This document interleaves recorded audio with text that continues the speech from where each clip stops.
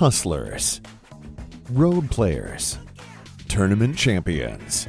Hear the stories, get their advice, learn about their lives. Our host, Joey Ryan, brings you an inside look at the professional pool player. You're listening to the Pool Player Podcast, brought to you by Pool Scene 365.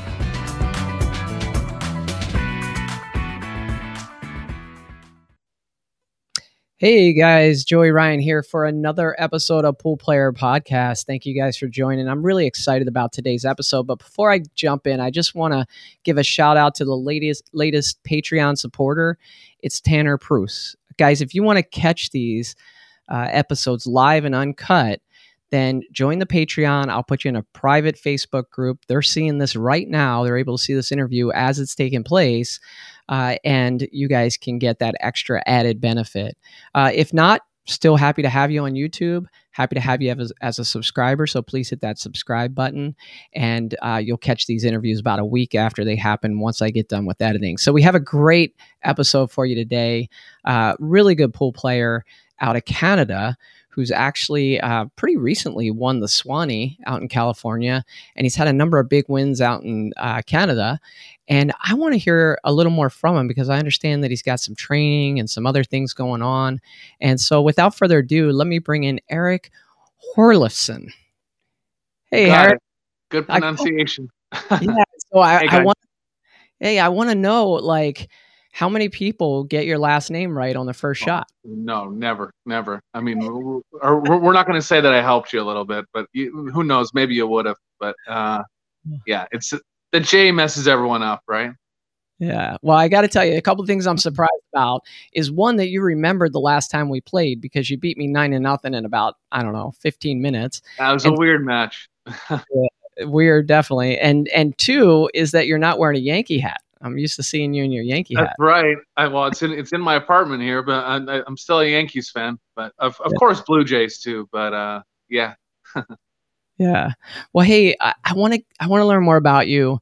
I've seen you probably for the last 15 years when I would go to Valley Forge, maybe 20 years on the gambling tables there and different events there, and just saw your name around a lot. And then we got the chance to meet out in Phoenix not too long ago. But I want to learn more about your background and what got you started playing pool. Sure. So I started at a really young age. I started at like 5 years old. I had a snooker table in my basement, and playing at that young of an age, didn't really know much about it, but I played a lot. I always enjoyed the game from the beginning. And when I was about 10, my dad's work moved on top of.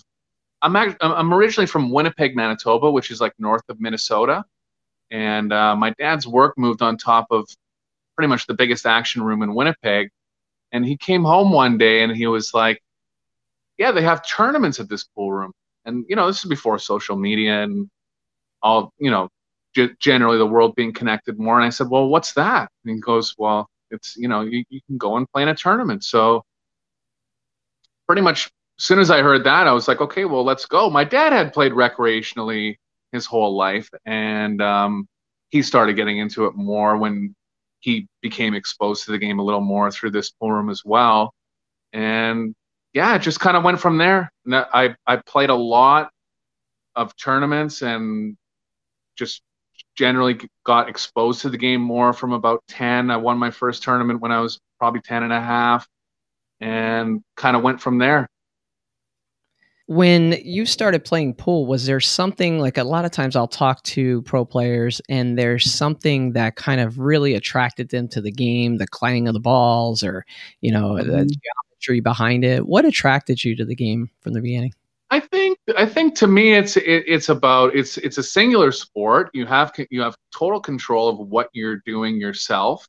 Just the control factor I like too, like being able to pocket balls for 30 minutes at a time and getting on big runs, stuff like that. Yeah. So what's your favorite game to play, Art? I still like 9-ball. It's probably a weird answer from a pro player, but I think it suits my game more. I play more of a kind of a freewheeling style. I feel like I get beat on the break a little bit more in 10-ball. Admittedly, 10-ball is a better game. there's more moves, there's more kicking, but I feel like 9-ball suits my style more, and I'm still attracted to it. I'm happy to see Matchroom running more 9-ball tournaments because I feel like I have a chance now. You know what I mean? I'm just kidding, but if 10-ball was the biggest game, I'm sure I'd play more of it. But I enjoy playing 9-ball more. I feel like it's more rewarding in a lot of ways. Like when you play safe in 9-ball, you're usually rewarded more.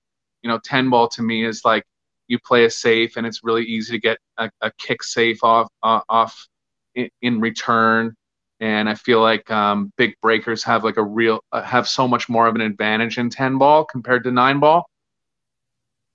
Again, 10-ball, I believe, is a better game, but yeah, 9-ball is my favorite. I've played a fair bit of 8-ball as well. I guess I started seeing you. You don't know. I mean, we probably played a few games together at Valley Forge, on the $10, $20 tables or something. But I guess you were in your early 20s or somewhere around there. Was there a moment when you maybe won a big event or, did really kind of outperformed what you thought you would do where, you kind of thought, hey, I can play with anybody. I've arrived. Yeah. I feel like I got, like, this is way before Fargo, right? But I feel like I got to around maybe like a 700 Fargo by the time I was like 14 or 15. So I was always like an above average player. But I came second in a tournament in Winnipeg when I was 15. All the best players in the city were playing in it. And that was a good boost to me. When I was 19, I actually won a tournament with all the best players in Canada. It was about, I think it was like 12,000 first prize. And I was like an underdog in that tournament for sure. Alex Pagulayan was there. Corey was there. It was at a casino in a province called Saskatchewan. But yeah, that was a big boost to me as well, like in my early career. And I never really played full time until I was about 23, in my early 20s. And I made that decision in my early 20s that I would start playing full time. And things just kind of went from there. $12,000. That's a lot of money to make in a pool tournament. Back then, yeah. Like, I mean, it was one of the biggest tournaments in Canada at the time. Yeah. Well, would you believe that I've been to Saskatchewan? Really? Yeah. What city? Do you remember? There's not even. Yeah. Yeah. I went to, so for my day job, I sell software, and my company was acquired, and they didn't know what to do with me because they had the whole United States covered, but they didn't have any business in Canada. So they said, hey, you take Canada this year and see what we can do. And sure. I sold $0 in software that year. But I did know a lot of great Canadians, and I spent some time in Toronto. I spent some time in Vancouver, and I did a trip where I went and visited a friend of mine that I actually met professionally who lived in Regina. Did I pronounce that right? Yeah, it's the capital. Yeah. And then we went up to Saskatoon, and then we also went to a place called Moose Jaw. I don't know if you've heard of that. It's like the third biggest city. Yeah. Yeah. So, but we had a good time up there, and it was kind of neat. He showed me a man-made ski slope up there in Saskatchewan. I didn't know those existed, but yeah, it was kind of neat. So when did you move to Toronto? I was about 23. So I came out here. I played in the border battle. Do you remember that tournament? I don't. What was that? So it ran about 4 or 5 times. It ran about 4 years consecutively. It was a team of 4 Canadians against a team of 4 Americans. Huh.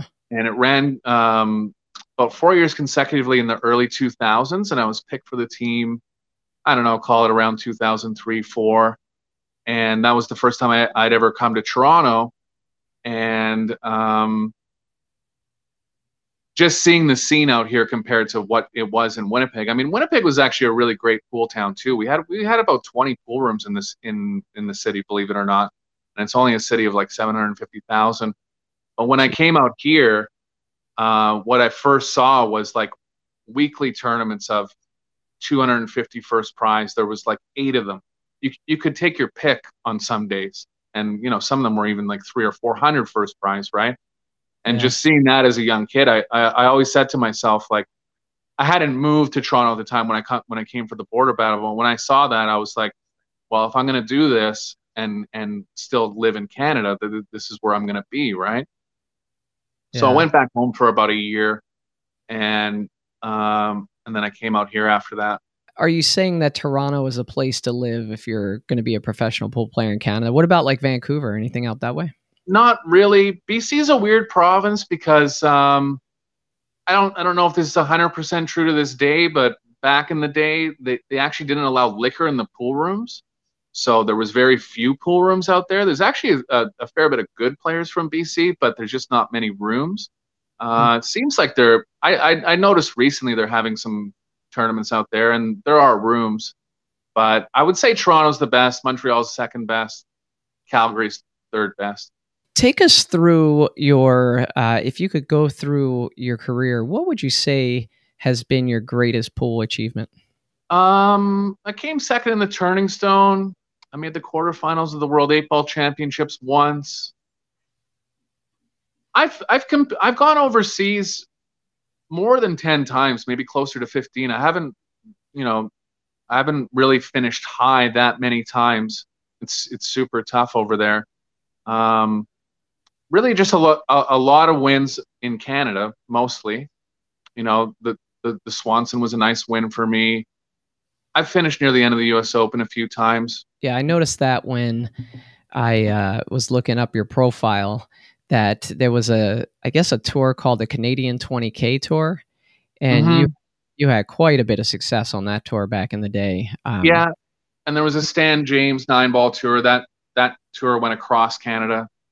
I won a couple of those. I finished in the final of 2 or 3. So naming like second in Turning Stone and quarterfinals of the World 8-Ball, I mean, those are massive accomplishments. So through all of that, there had to be like a defeat that stands out. And it's like, man, that defeat just crushed me. What was your crushing defeat? I ask all the players that come on here this because, I think back, and while your 9-0, drubbing of me in Phoenix was pretty crushing, it doesn't even rank in the top 10 of most crushing defeats I've ever had. Sure. This is again a long time ago, but it's one that stands out in my mind. When the IPT was running, I didn't get in on the original 100-player invite list, but they ran. I don't know if you remember this, and I don't know if your viewers would remember this, but I'll just tell a quick story. There was they ran things called tour card qualifiers. So they had for each event, they would qualify like 20 more players that weren't on the original 100 list. And I went to a tournament in California to try and qualify, and I finished third out of 128 players, and there was 2 spots. And that was to get like a tour card, right? And at that time, we believed that. So you remember generally about the IPT, like what it was, and like they started off launching those $100,000 challenge matches, like more than that, $500,000 challenge matches, whatever it was, right? Yeah. And at that time, the players believed that in year one there only ended up being 2 tournaments, but in year one there was going to be 5 tournaments, and last prize in every tournament was $5,000. And there was going to be 128 players off and on. They were 128 player fields, but the same 100 players were invited to all of them, plus the players that won the tour cards. Anyways, make a long story short, half the players would have been invited back for the next year. And what he was saying was in year 2, there would have been 10 tournaments, and last prize in each tournament would have been $5,000. So basically, you're on tour, you're guaranteed $50,000, right? A solid income, yeah. No kidding. So, yeah, and that's last place, right? And never mind I don't know if people remember, but in those 100-player tournament, or in those 100 players that got on tour, about 30 of them were legends, about 15 of them were unknown. So I was expecting to make year 2 as well if I made year 1, right? Yeah. So basically, I'm thinking I'm playing a set for 100,000. That's what I thought in my mind, right? Of course, it didn't end up being anywhere near that, but that's what I was thinking in my mind at the time. Oliver Ortman beat me, and Dennis Orcola won the winner's side. See, it was funny. There was a lot of great players that didn't. How you qualified for the IPT at the beginning was you just sent in a resume, and I sent in one. I didn't get in, but I remember even in the first tour card qualifier, Shane hadn't sent one in at all, and he won it. And same with Alex, and Alex won the first tour card qualifier. I think they had about like 4 of the, maybe 3 of these, but it was a big tournament, and it was like the buzz was just so big at that time. There was so much money, and yeah, I was one spot away from getting in, right? So, well, the IPT, because I'm a decent player, I have a lot of friends who had high hopes, about doing well in the IPT and what that could do for the sport. And so I'm wondering, the IPT failed, really. I mean, you could call it a failure, I think, because it didn't last, but it definitely re-energized the sport. And I'm curious if you have any ideas for re-energizing the sport of pool nowadays. Well, I think it's just what Matchroom's doing, right? I don't think it's a broken game. All this talk about, pool will never be big. It's not really about that to me. It's just about promoting it properly. And what Matchroom's doing, it's not on live cable, and not that I'm a professional promoter, but I don't really feel like maybe necessarily live cable is the way to go in the future. They're hooked up with DAZN. They're hooked up with many streaming providers. And really, to me, what the track that Matchroom's going on is promising to me. And I'm going to be on board with everything they're doing. Have you played in a Matchroom event yet? Just the US Open last year. Or the last time they had it, I guess it was 2019. I kind of would tend to agree about the future of pool cable television. I mean, I don't really watch cable, only for a few things. For me, it's all like watching stuff on the internet, YouTube, streaming, things like that I can watch on my own time. And so I think the problem, though, I think that makes it a little tough is, and you get this, right? There's a big tournament this weekend in Iowa. I'm not sure if you know about that. The Big Dogs. Yeah. About that, yeah. And Ray Hansen puts that on Pool Action TV. He's going to be out there. And, I like helping to promote things like this. And there's just certain people that are not going to pay $30 to watch it over a weekend. Right. Moscone Cup, Matchroom, it's a huge bargain because you pay, you could pay and cancel. You can get it and get rid of it. But I'm curious your thoughts on the streaming aspect of pool, in terms of free or paid per view. I think it's a tricky one. I think it's something that, these guys have to get paid somehow, right? So, and until the industry steps up a little more, or until they feel like it's valuable for them to be sponsoring events like this, they have to get paid somehow. But I guess it's better than nothing. You know what I mean? If they're able to make it free, obviously that's the best. But for now, I think it's something that's they're putting in the legwork to build their audience and to build their brand, and hopefully one day there'll be enough sponsorship that they can make it free and make a living for themselves as well, right? Yeah. And so I know you spent some time kind of out on the road before, and matching out with people and getting in the grease a little bit. I'm curious if you have any stories you want to share about the road or anything like that period of time. Maybe not even a particular story, but just like what that was like. Because I think a lot of people are like, they'll see somebody make 5 or 6 balls or run out a table and you should go on the road. You'll make a ton of money. It'll be great. Sure. But tell us what it's really like.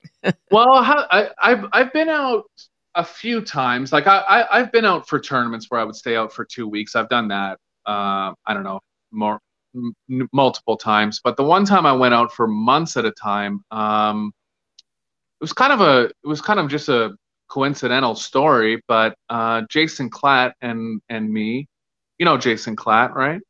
Yeah, actually, I'm gonna have to show my face for this one because I'm undefeated against Jason Klatt. He snuck into the amateur open at Super Billiards Expo, and I beat him one year. So good for you. That's a good win. Yeah, it is. I'll take it. Yeah, so him and I went down to the Derby City Classic, and then we were in like he's like 4 years younger than me. I was in my early 20s, and somehow we got hooked up with Chris Bartram, who's like a legend of the road, super good guy. Didn't even know us. I think he might have known Jay in passing, but basically we left from there, and we never came home for like 6 months, and we just followed everything that Chris did.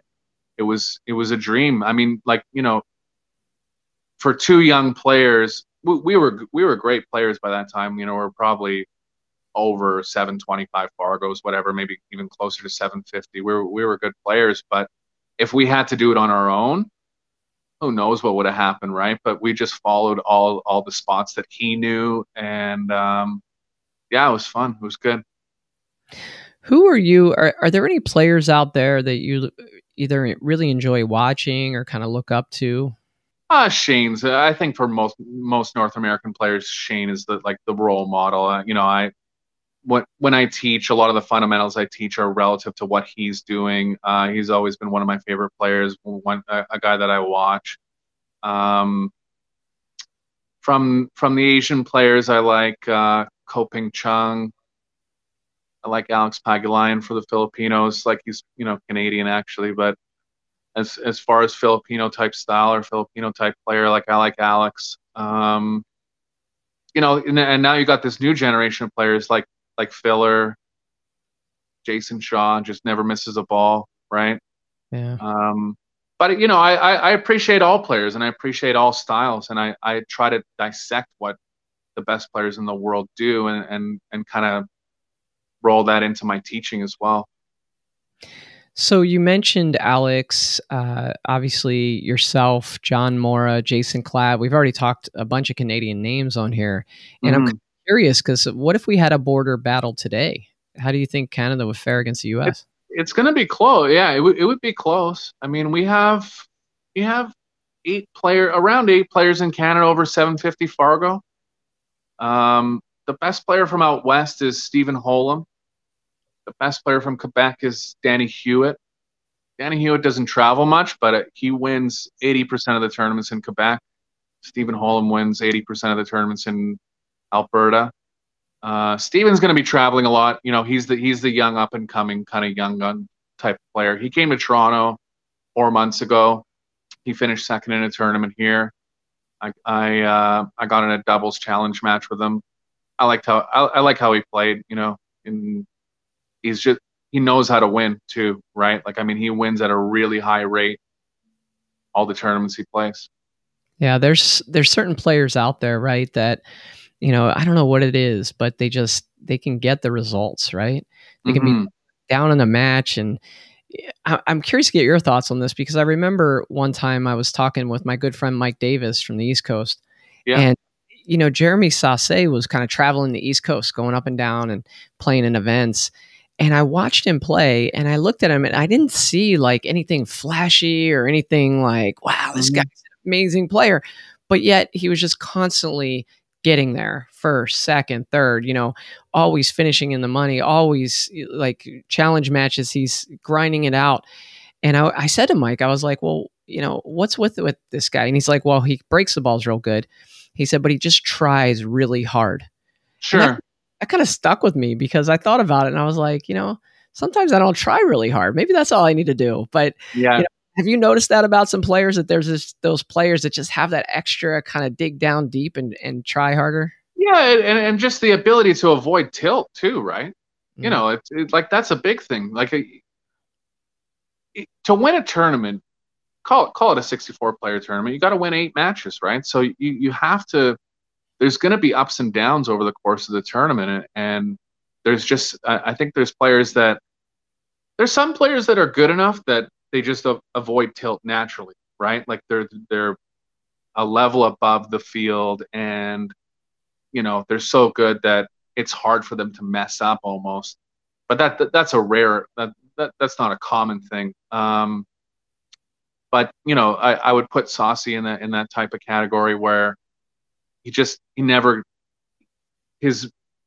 mental game is very strong. Like, you never see him imploding in a match, right?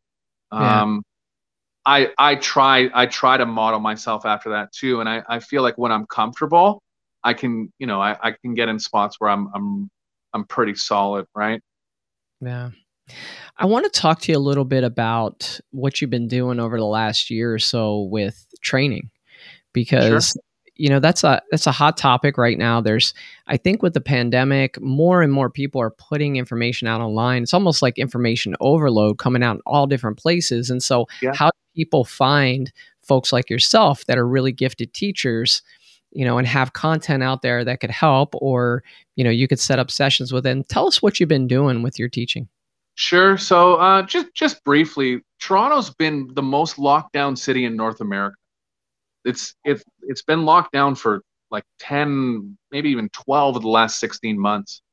Um, so I've kind of shifted to teaching online a little more. It was a necessity. The pool rooms just haven't been open, and it's something that I've always wanted to do.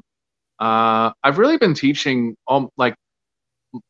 almost more than playing for the last 10 years, and I've built a fairly strong base around Toronto. But I've always thought and wanted the opportunity to kind of teach all over the world, right? And and with technology now, with today's technology, that's possible, right? So basically, for my online lessons, you can get on any kind of streaming platform, Zoom, video messenger call, Google Duo. There's so many of them, and you can put in your wireless headphones, and it's like I'm right at the table next to you. I found the small fundamental things are a little bit tougher to convey. You're not right next to someone, but definitely like any kind of glaring fundamental flaws, it's not a problem. I mean, you can still see that online, and yeah, I've enjoyed it, and I look to continue to do it after things are fully open. And you can, if anyone's interested in it, you can contact my website at my first name and my last name. We'll probably put it in the link description for this podcast .com, or you can message me on Messenger. And yeah, I'm here for you guys if you need any help. Let me, I'll throw that up for them right now just so they see. You said first name dot last name? First name, last name, all one word, Okay. .com. Okay. Yeah. 1 second. We'll get that up for folks so they can see it. Eric with a K and the old HJOR Leifson. Yep. .com. Yeah. Okay, great. Yeah. So, I would encourage people to get in touch with you so that they can kind of see. And when they do, what should they expect that might be a little different than maybe some of the other instruction? Like, what do you bring to the table that is a little bit unique without giving away your secrets, of course? Sure. Yeah. I mean, I think my strength is really in like gameplay, safes, real game situations. I'm not a real big stickler on the fundamentals. Like, of course, I know what's right and wrong, and if there's something, if there's any fatal errors, we're going to go over that, and it's definitely something we're going to address. But it's my belief that as long as you can repeat a stroke consistently, there's so many different strokes in the world. Like, if you watch all the top players in the world, there's so many different ways that players approach. Body build is going to play into that as well. So, there's like 5 to 10 things that you look for that are really going to hurt a player in the long run if they're not doing that fundamentally, along the same lines as the top players. But once we get over that, I focus more on just gameplay stuff, advanced breaking techniques, like cue ball manipulation stuff, really just things that I think can move a player from around a 550 level to like closer to a 650 level, right? Like, that's a big improvement, you know what I mean? But I feel, and really to improve that much, it takes practice. Like, that's just a reality, like this game is so hard, right? So, anyone that's looking to take a lesson, you can't think that, you're going to get a little bit of advice and you're going to go up like 100 points right away, right? It takes a lot of time too, but yeah. Yeah. So along with that, you also are kind of active in some Facebook groups and things like that, right? Do you want to tell people about those? Sure. So yeah, if you want to get an idea of what my teaching is like, you can join my Facebook page, The Champions Club. I have a bit of a presence on my other Facebook page, We Are Pool Players, that I do with my friend Greg Plester, and we also do a podcast, We Are Pool Players Podcast. But if you want to see some samples of my teaching and my style, you can join my Facebook group, The Champions Club. The We Are Pool Players podcast, I'm really interested in talking about that. And sure. One thing I've found since I started doing this podcast, I've been doing it now for about 10 months now. Wow, time flies. Mm-hmm. And the thing that I've really been impressed with is just how kind of folks work together. Like you got Nate Mindham, who does a podcast, and he's given me some advice, and I've, shared some stuff with him. And same here. Yeah. Yeah. And so like when I first found out about We Are Pool Players was the other day. And that's when I was like, oh, I got to reach out to Eric. Let's get him on. And you were awesome with your time. You're like, yeah, I'm available tomorrow. Let's do it. Tomorrow, the next day, whatever. Mm-hmm. And so I want to talk to you about that podcast because I found both you and Greg to be very articulate. And it's a shorter podcast. It's like 30 minutes usually, I think, and very current events oriented. And I love the fact that with like each one, it's kind of like you have a set, maybe 4 or 5 different topics that you're going to talk about that are timely and interesting. So, how did this whole thing start? Where did it come from? Yeah, well, it's kind of similar to the fact that we've been like Greg is from about an hour outside of Toronto, but it's really the whole area of like call it a 2-hour radius that's been locked down for this long. So Greg and I were pretty heavily into promoting the Champions Club and really developing an online course that I was going to put out. And that will happen in the future. But with the pool rooms not being open, we came to a point where we're like, okay, well, we got to do something, right? And we started doing the podcast. And, I think it flows really well. Greg's an excellent presenter. He's also like around a 675 Fargo level player himself. So he has, good feel for what is going through players' minds or just basic, the general feel of, what the tournament scene is like. And we basically, we're on about our 20th podcast, I think. And we're really happy with it. We're going to continue with it. Yeah, well, I certainly encourage my audience to check it out because we're all in this together, right? I mean, at some point, it had to be in your guys' mind, hey, this would help promote the sport, right? Definitely, that's what I'm doing. Let's just try to promote the sport and get it out there. So I encourage everybody out there to check out We Are Pool Players podcast, and I think you guys will like it. It's pretty cool. What? Yeah, well, I don't remember because I clicked on it. What's the actual service where you can get to that? So that is it. We Are Pool Players podcast Facebook page. You're welcome to join my. He drops the episodes on We Are Pool Players as well. You can. I always release them every week. If anyone's welcome to friend me and check it out on there. But the easiest way to get the notifications would be We Are Pool Players podcast. Can we talk a little about, because I remember, I had followed you and seen you had some success at Turning Stone, finishing second that one year. And, that's one of those events I think you always played in because it was kind of close to Canada. Yeah. But then I know you were living, I guess, out in Vegas for a little while or staying out in Vegas and then snapped off that Swanee. Can we talk about that tournament? Can you take us through that tournament? Because I know every tournament's different. Some you just blast right through it. Some you have your...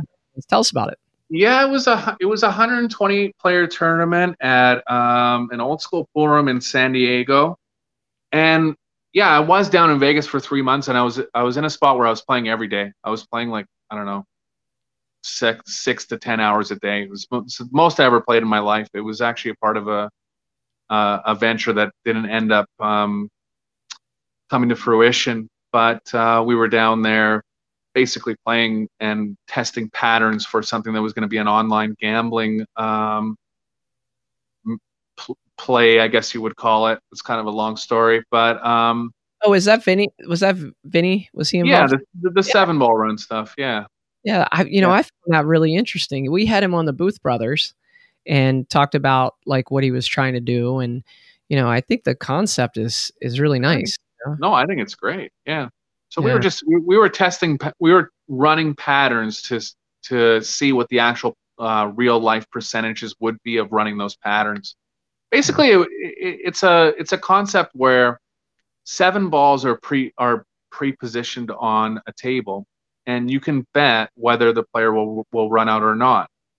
The cue ball is even pre-projected on the table, and some of the patterns are so tough that the odds of running out were like 1 in 5. So if you were to bet on the player to run out, you would get 4.5 to 1, 4.75 to 1, whatever it would be.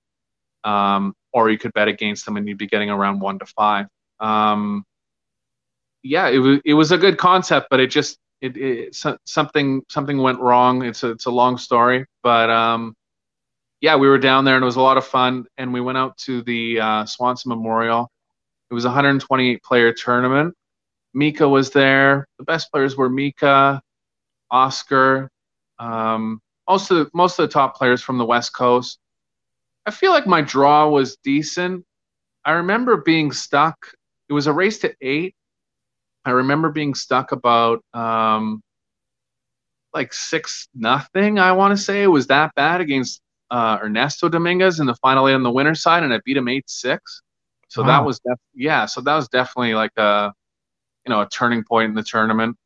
I think I beat Oscar in the winner's side final, and Manny Perez made it to the final. Let me stop you right there, Eric, because these are the kind of things I like to try to dive into and get inside your head a little bit. So you're down 6-0 in your chair against Ernesto, and I don't know what happens. Maybe let's say he scratches on the break. What are you thinking about when you're down 6-0 and he's racking to go up, again? And then what are you thinking when you actually get out of the chair? Well, I'm trying to stay as level-headed as possible, right? But I mean, really, the only way you can come back in those situations is if you get lucky, number one, which you don't want to rely on, obviously, or if you're just playing good. And I knew I was playing good. It's all relative, right? And it's easier for like a top player to say stuff like this, but there becomes a point where the scoreline doesn't matter. It's just about getting chances, and about when you get that chance, you're like 90% to run out. Like that's a high level thing to say, right? But I think for all players, it's just like putting in enough practice that you believe in yourself. And if you don't believe in yourself, you're in big trouble when you're stuck in a spot like that. You know what I mean? And that's the kind of mind frame I was in that tournament. And really, of course, I was bothered. Of course, I know when I'm down 6-0, I'm not the favorite, right? But it's like, it didn't bother me as much as it would have if I wasn't playing much or if I wasn't confident. That's how I generally think, Yeah, and that 90% thing, whether it's true or not, that you at that point in time you can run out 90% of the racks. I know what you're talking about, because sometimes you feel that way, right? And I'm not the player that you are, but just sometimes I'm seeing the ball so well that I'm like, if I get to the table, I feel like I can run out pretty much any time I get to the table. So I've had matches where I'm down 7-2, 6-3, and I'm like, all I need is a shot, and I'm back in it. Sure, and it's all different levels. Like even if you're a league player and you can only run 25% of the racks, it's more like you're probably in a situation where your opponent can probably only run 25% of the racks too, right? So it's more believing that when you get the chance to win the game, you're gonna win the game a big percentage of the time, right? It's all different levels of that kind of thinking, I think. Yeah, I think I might have got you off track there from the Swanee. So you beat Ernesto. I think you said you beat Oscar later in the tournament. Mm-hmm. Yeah, he finished third, and Manny Perez was in the final actually. Okay. Yeah. Yeah, and how did the final go? Was it, I think I won around 9-3. Can't remember the exact score. Yeah. So you were in gear. Yeah. That's awesome. Would you say that's your biggest win? I've had a lot of big wins in Canada. The Turning Stone one was big for me. I beat Copini in that tournament. I feel like every time I go out to a major tournament, I beat 2 or 3 good players. It's just to win the tournament, you have to beat 7 or 8 good players. You know what I mean? Like majors, right? Right. I've always done well, just not quite at the top. That's why it might not be quite as a household face or for especially American players. But yeah, I mean that's one of the reasons I wanted to get you on here because I saw firsthand how well you played when you joined me, and that was on a super tight table. I don't know if you remember that table in Phoenix, but we have some tight tables. In fact, I think that might have been Scott Frost's table that he won at Derby City that's been tightened up even tighter. Really? Yeah. You didn't miss a ball. I mean, you played perfect. And so when I thought about you and I saw the podcast, I was like, well, let's get him on here so more folks in America can find out about you and some of the stuff that you're doing. And so along those lines, I'm always curious, like what pool players do when they're not playing pool. Do you have any other hobbies or interests or? I generally like sports. I spend time with my girlfriend. Nothing special. I'm generally a sports nut. I really like baseball. I all Canadians like hockey. We watch hockey up here. Yeah, nothing super interesting, like out of the ordinary. Yeah, you're not like a professional cello player or something. Not really. No, not really. Do you have you ever used any other resources in pool, like books or any type of self-help books or mental game type of stuff, anything like that? Not particularly along those lines. Like I just feel like for whatever reason, my mind isn't quite as receptive to it as it should be. I think it's something I should look into more because there's definitely spots where I feel like mentally I could be in a stronger spot. To me, all that stuff is just about being comfortable, though. And to me, like I kind of just watch. I watch pool. I watch matches. That's the work I do outside of what I like, particularly working on my own game. Yeah. So you mentioned earlier, I think the CSI events, the Pro Series that are going around, and I signed up for the one in Tucson. It's right near my house. Why not? Yeah. And so I'm on like a 2-week training regimen where I'm trying to get ready for that tournament. I have a 8-foot diamond here at the house that's tightened up a little bit. And so I'm trying to be disciplined and come up with a plan to prepare. And I always love asking top players, like if let's say Toronto opens back up completely tomorrow and, a big pool promoter there is like, oh, I'm tired of this. We're doing, $20,000 added. We're going to do it. We're going to do it in 1 month and all the best players in the world are going to come and you're going to be there. What are you doing to prepare? Take us through your regimen. Yeah, well, actually, I'm happy to say that we are opening fully for the first time in 4 months on Friday. Nice. So yeah, so I already got like 3 small tournaments planned, and I'm gonna be teaching live again. And wow, it's just it's been a long time. It's not fun. Things are open here, just not the pool rooms. But when I'm preparing for tournaments, I try to mimic what the tournament situation or what the tournament conditions are going to be like. So if it's a 10-ball tournament, I'm going to play 10-ball. If it's a 9-ball tournament, I'm going to play 9-ball. If we're playing on 9-foot, I'm going to play on a 9-foot.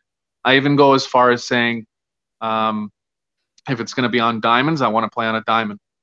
If it's going to be on a different brand of table, I'm going to play on that table. Even like if you can, going really far and like using the same balls, right?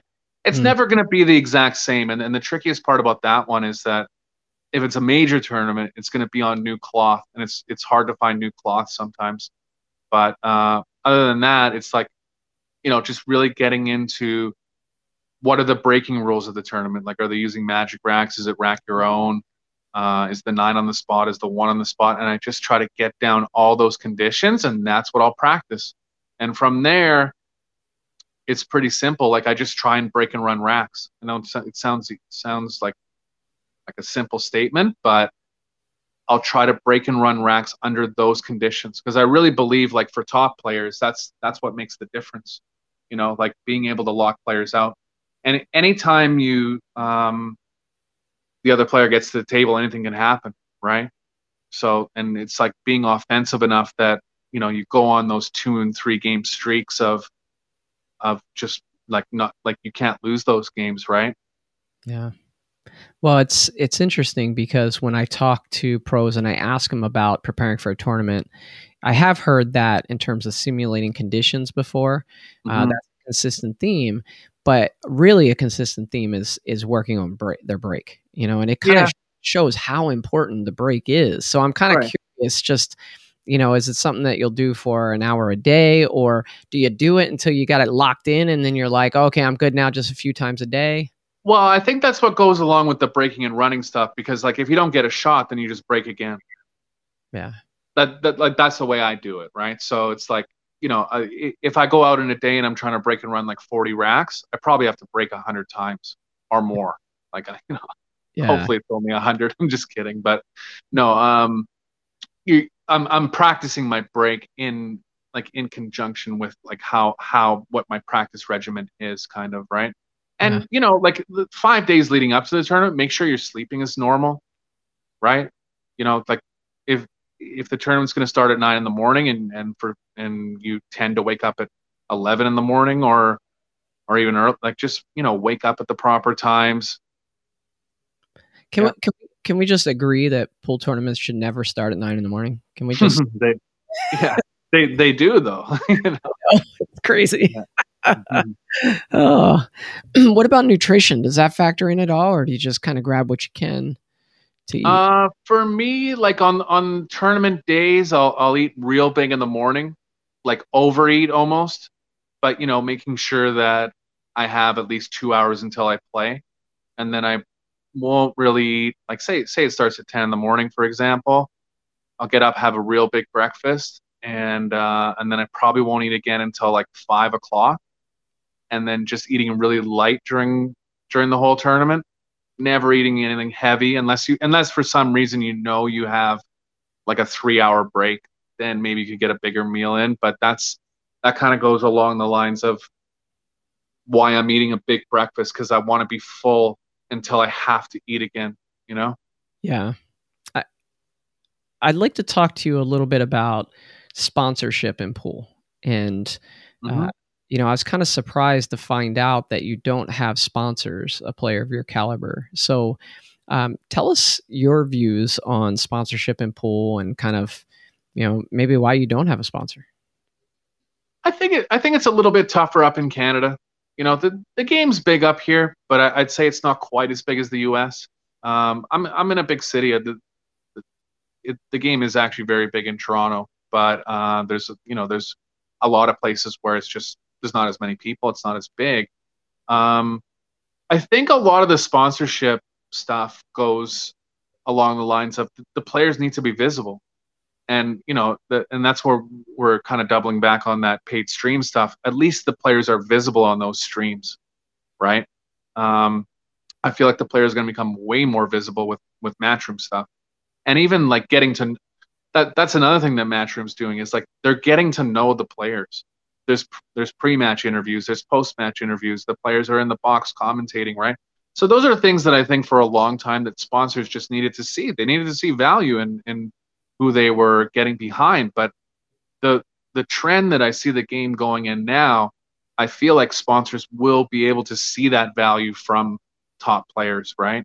And just generally, I feel like the game is growing, right? So if sponsors are making more money, they're going to put more money back into the game. You can see what Predator's done in the last year, right? So stuff like that, I feel like it's going to be easier for players to get more backing. But I also feel like it's important. It's important for a player like me. Like there's times when I pass on tournaments because it just doesn't make sense financially to put my own money in, or even a staker's money in, or however to get there, right? I'm never going to miss the US Open, but there are times like mid-level events where it's just like for example, the Midwest Billiards Expo, right? And nothing against it. There's money to be won there, but it's a tough one, right? Yeah. Actually, I just saw on Facebook today, excuse me, that Dennis Hatch posted, somebody posted the payouts from for the U.S. Open this year. Mm-hmm. And he was basically saying, I think you had to be top 16 to even start to try to make money, because if you're not on sponsorship. Yeah, exactly. Yeah. Travel. So, I mean, this one's prestigious enough that I'm not really worried about the money, right? But there are times when, yeah, like, you're talking about a third of that prize money or even less, like an eighth of that prize money. And it's just, it's tough, right? Well, I think, I'm here for any sponsors that, want to get behind a player that, that has a real big presence in Toronto and has a good online presence with my Facebook groups now. And I'm here for you guys if you're interested. I'm gonna be competing more too, right? Like more outside of Toronto. Yeah. I'm gonna play in the two U.S. Pro Billiard Series. There's one in Ohio and there's one in Michigan. I'm going to the U.S. Open in September. Come down to Tucson. Come on. Yeah, well, this is what I'm talking about with the risk versus reward stuff, right? Yeah, you can crash with me, man. I got a room. Well, yeah, that's a start. Yeah. But, I think what you said is correct, right? With what Matchroom has been doing with the interviews in between, and not just that, platforms like this and like what you and Greg are doing. Definitely. And what Nate's doing. I mean, it's really giving the game more exposure. And I actually had a company reach out to me yesterday and say, hey, I love your content and I want to start talking about a potential sponsorship. And I was like, that's really cool, because it wasn't a pool company. It had nothing to do with. Wow. Yeah. And so I'm like, wait a minute, people are starting to see. And whether I get that sponsorship or not, who knows? You'll find out in a couple of weeks, right?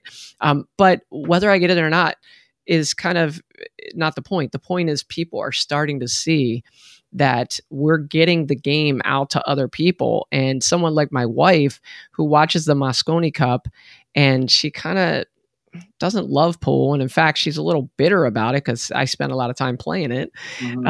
When she watches the Mosconi Cup and they do the interviews and they talk to the players and you get to know them a little bit and you have professional commentators and you have the production that Matchroom does, she's like, I love this. I could watch this every day. So she can't wait for December to come to check it out. So I think we're all in this together. And, by building this, kind of taking this sport and giving it more exposure, I think it's really helping. I'm curious if you have, like we mentioned, there's a lot of players in the United States that might not know you. Is there anybody out there that you would look at and say, hey, this would be a good challenge match for me? I'm not asking you really to call somebody out, but I'm just curious, like who you would look at and say, maybe I'd have to play my best to beat them, or, someone like that. Yeah, I think guys just around the 750 Fargo level, right? Like guys like Robinson, Olsen, Jeremy. And if I get in with an 800 level player playing 10 ball, I'm in tough. I'll be the first to admit it, right? So I don't, I think it's more of I played Oscar a few times. He beat me every time. But he's kind of like the upper echelon of players that I'd like to challenge. Just guys like Brandon Schuff, kind of mid-level pros, right? Yeah. I think a few of those names you mentioned would be really intriguing, I think. Like, I actually commentated the Chris Robinson, Danny Olsen match when they played 10 ball. And Danny was just dominant in that match. I mean, he broke great. He played great. It was really fun to watch. Yeah, I feel like he's moved up a level in the last 6 months to a year. Yeah. I'd like to see you play somebody like Mitch Ellerman. Sure, yeah, he'd be a good game too. And we never played when I was in Vegas, and Mitch was in Vegas at the same time too. I didn't really have any staking when I was down there, and I wasn't really down there for long enough to make something happen. But that'd be a good game, yeah. Yeah. Well, Eric, I've really enjoyed our time together today, and I wanted to kind of see, do you have any final thoughts? Maybe tell people about your coaching one more time, how to get in touch with you, and anything that you want to share with the audience. Sure. Well, I've just the online stuff, I'd be happy to help any of you out. I really enjoy teaching. It's never going to be like, a pushy type situation or anything like that. I never go into a lesson saying, oh, geez, I have to teach right now. I actually enjoy it. So anyone that's interested in getting in or contacting me, you can contact me on my website. I think we have it on the screen now. My first name and last name at .com. And you can contact me on Facebook Messenger if you want. And yeah, I hope to hear from you. Awesome. And don't forget to check out the We Are Pool Players podcast that you can reach out to Eric and he'll get you hooked up with that as well. Definitely. So Eric, I thank you so much for being here. Okay. Thanks for having me. Yeah, absolutely. All right, guys, there you have it. That was Eric Horlifson. I guess the J is silent. Actually, he told me there's a way that technically I wasn't correct. It was close, but I thought I did pretty good. Anyway, I hope you guys enjoyed that. I really enjoyed getting to know him a little bit better. Again, the one time, well, we actually played one time in Valley Forge late at night. I think I raced a 5 or something, but then we played in Phoenix and he just destroyed me 9-0. Great player. He was splitting the pockets of this super tight diamond that we were playing on. So I wanted to have him on. He's doing a lot of stuff with the podcast. He's doing a lot of stuff with coaching and teaching. And I wanted you guys to get to know him. So again, thanks so much for your support. Please go like, comment, share, subscribe. And if you would, consider supporting me on my Patreon, patreon.com/poolplayerpodcast. Thanks, guys. Take care.